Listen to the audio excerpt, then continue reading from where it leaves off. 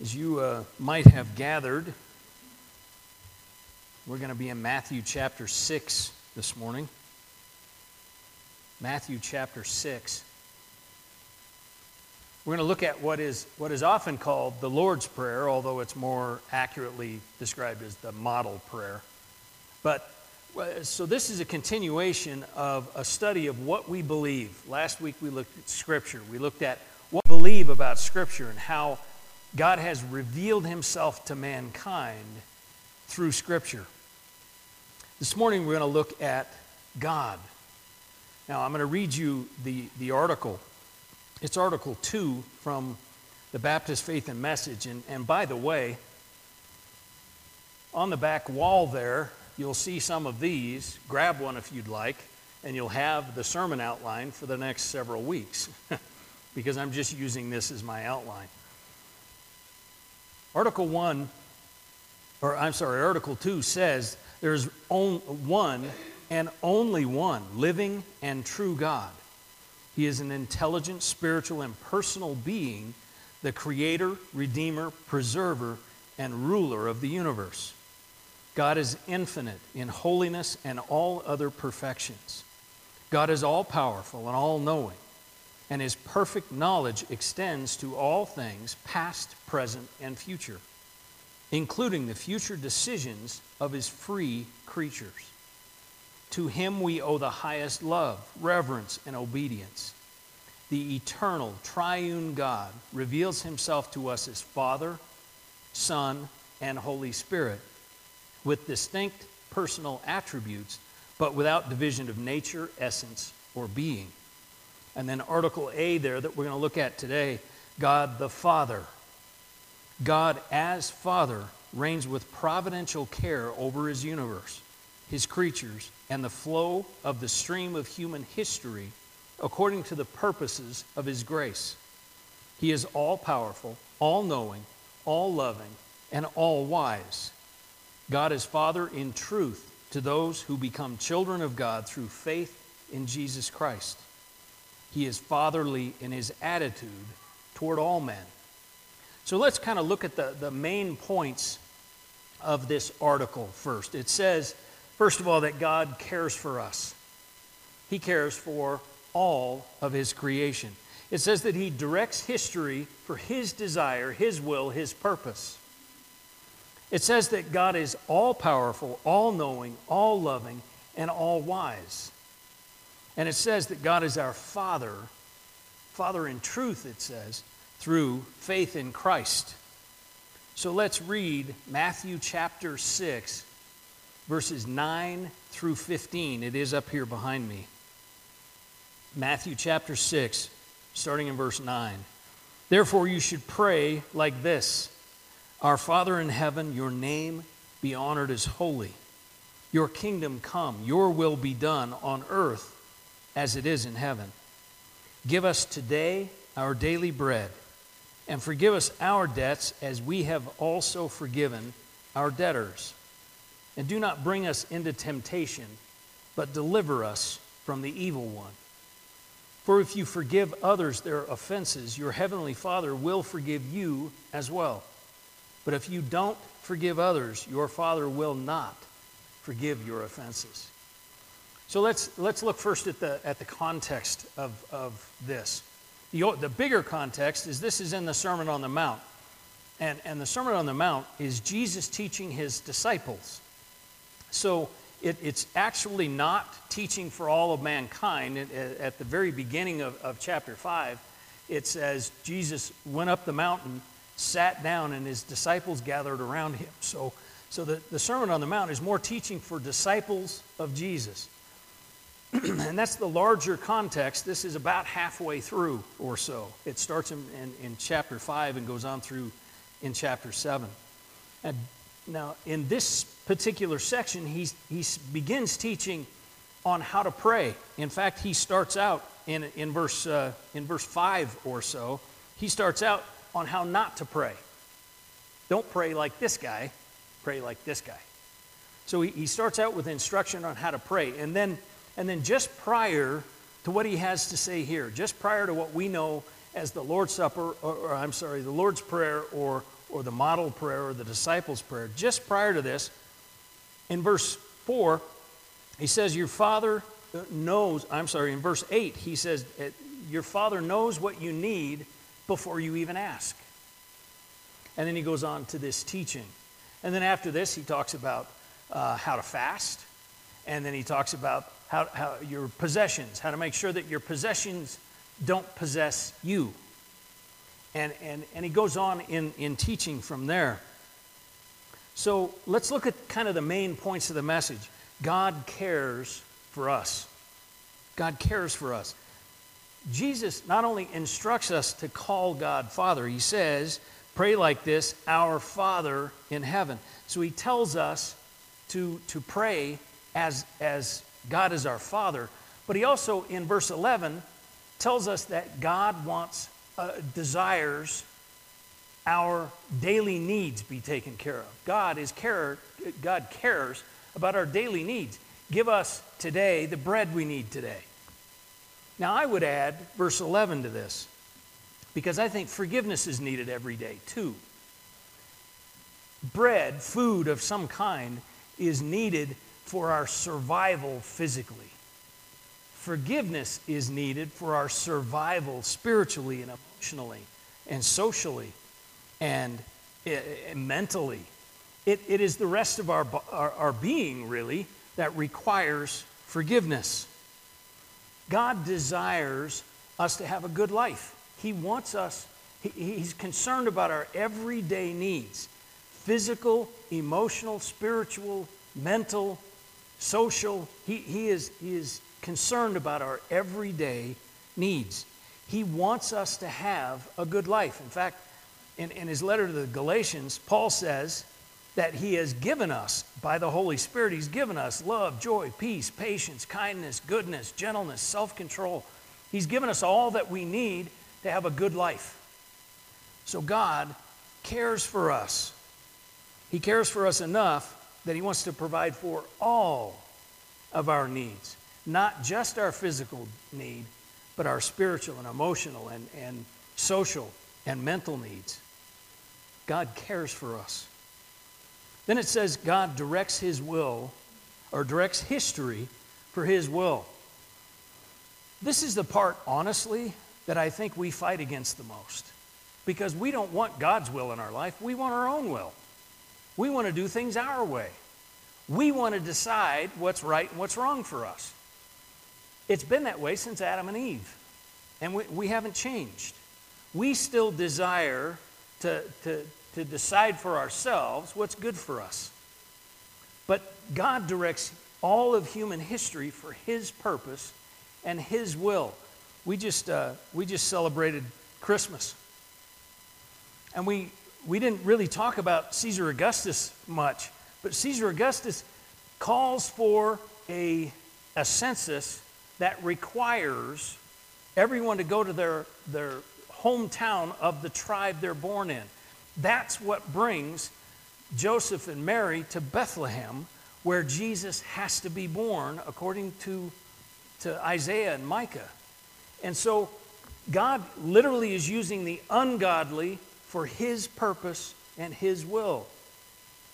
God moves history for his purpose and his will. Now, let's get more personal, because God also is directing your life. He's directing your life for his desires, his will, his purpose, and for your own good. God always wants the best for you. And so he directs human history, including yours, for his will. We talked last week when we talked about Scripture, we talked about how Scripture literally gives us the very beginning and the very end. So we know God's in charge from before the world was created to when it's done. We know the whole story. God has moved human history for his purpose from the very beginning. Then it says God is all-powerful, all-knowing, all-loving, and all-wise. How could he move history? How could he direct history for his purpose if he was not? How could he do the things that he must do if he was not? In fact, I would submit to you that if he isn't all-knowing, all-powerful, all-loving, all-wise, then he isn't God. Because only God can be. You know, the first 5 words of the Bible are, in the beginning God created. That sets out a completely different worldview. That sets out that in the first 5 words of the Bible, we know that God pre-existed creation. Because in the beginning, it's not the beginning of God, it's the beginning of what we know. It's the beginning of creation. So we are immediately set with the eternal God, the all-powerful, all-knowing, all-wise, all-loving God from the first 5 words of the Bible. I'll say again, if God is not all-powerful, all-wise, all-knowing, all-loving, then he isn't God. If he's not.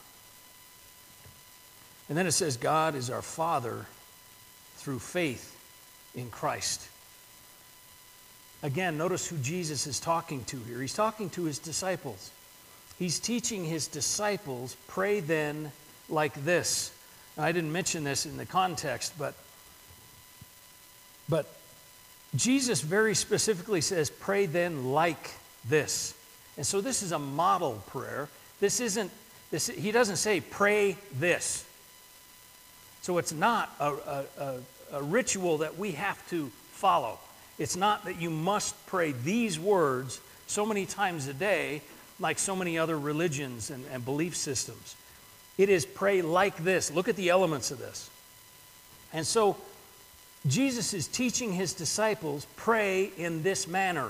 Pray like this. John 1:12 tells us, but to all who did receive him, he gave them the right to be children of God, to those who believe in his name. And of course, it's speaking of Jesus. Jesus, faith in Christ makes God our Father in truth. Now, again, we're not excited about this concept because we like to think that God is Father of everything. And this verse tells us that through faith in Christ, God is our Father. Now, the article says that God is fatherly to all mankind. Doesn't say, so this verse doesn't say that God doesn't care for all mankind. He does. It doesn't say that he doesn't care for all of his creation, but only those who call themselves Christian, only those who have come to faith in Christ can call God Father. Now, this also can be a tough statement because, frankly, calling God Father for many in our culture is a bad thing. Because too many fathers have given us the wrong view of God. Too many fathers have been abusive, or they've been alcoholic, or they have been, whatever it may be, they have not shown us a good picture of a father. And so calling God Father for some people is very hard. But I want you to understand that God is perfect. He is the perfect Father. He's the perfect model of a father. Don't we have the expectation that a father will always work for the good of his children? That he will work, that he will be loving, that he will be wise, that he will know, and that he would use everything he can for the betterment of his children. That's our expectation of a father, and I think that comes from the perfect Father that Jane was talking about before. The perfect Father, our Father God. That expectation shows that we know there's a greater Father. We know there's a perfect Father. So no matter whether you had a good father or not, you had a father that tried hard, he was still a selfish, sinful man. He was, and he is. We have the perfect Father, and he's in heaven. And because of all of this, so many have the wrong view of God. And the wrong view of God leads to the wrong view of everything. If maybe you've seen God as kind of a spiritual cop trying to catch you at doing something wrong so he can punish you. That's a wrong view of God. Maybe you've seen God as aloof and yes, maybe he created everything, but he's just not that interested now. He's in heaven someplace, and he's just not interested and intimately involved in my life. That's a wrong view of God. And if you have a wrong view of God, you will have a wrong view of yourself. You will not understand who you are unless you know who God is. Because who you are is based upon who God is. God created you. So the God of the Bible, the God that's being described here, is all-knowing, all-powerful, all-loving, all-wise. That's the God of the Bible. That's the true God, the God that is. Now, sometimes we frankly want a God that's different. We want a God that does stuff we want him to do, right? We want sort of the Israelites went through this in history. It was sort of, they turned God into a forgiveness vending machine. You know, you insert a lamb and out comes forgiveness. And so they turn God into what they want him to be. This is the God of the Bible. This is the true God. The God that is all-powerful and all-knowing. The God that cares for you. The God that directs human history, including yours, for your best and his purpose. The God that's all-loving, that has literally died for you. This is the God of the Bible. A right view of God, a biblical view of who God is critical to our faith. And it's critical to understanding who we are. Because there's so much that is wrong in our society about their view of God. We need to get our view of God from Scripture. We need to get our view of God from here. An understanding of the God that cares for you. The God that is all-loving and all-knowing and all-wise. All-powerful. The God that loves you. That's the God of the Bible. That's the God we have here. You know, in Romans chapter 1, Paul tells us that no one has an excuse because the invisible attributes of God can be seen in creation all around us. There's a philosopher that said that the danger is not in whether or not there is bread. The danger is in convincing yourself you're not hungry. Well, I turn that to this discussion. The danger is not that there isn't enough evidence that this God exists. The danger is in deciding you don't need him. We need to know God in order to know ourselves. We need to know God in order to understand our life. We need this God, the God of the Bible. Do you need to take a step of faith toward God today? I'm going to ask that you bow your heads and consider this question. Do you know this God, the God that I have been describing here? You have a wrong view of God. Have you convinced yourself that you don't need God? This is the God of the Bible, the God that is.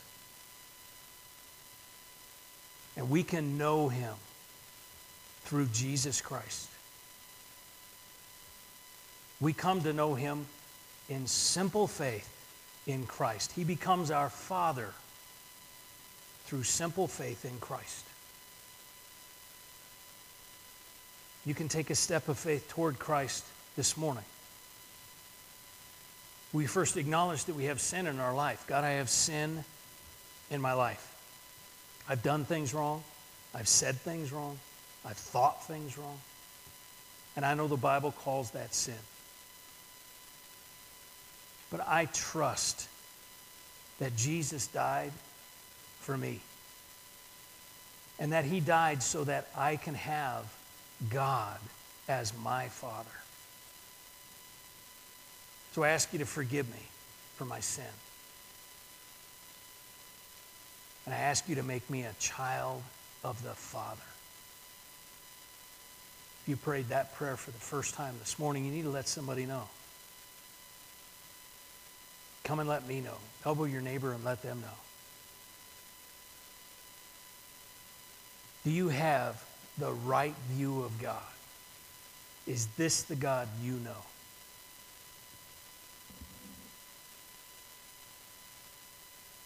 Father, we thank you for your word. We thank you, Father, that you are the God that cares for us. You are the God that is all powerful and all knowing and all loving and all wise. You are our God. And in Christ, you are our perfect Father. We pray in Jesus' name. Amen.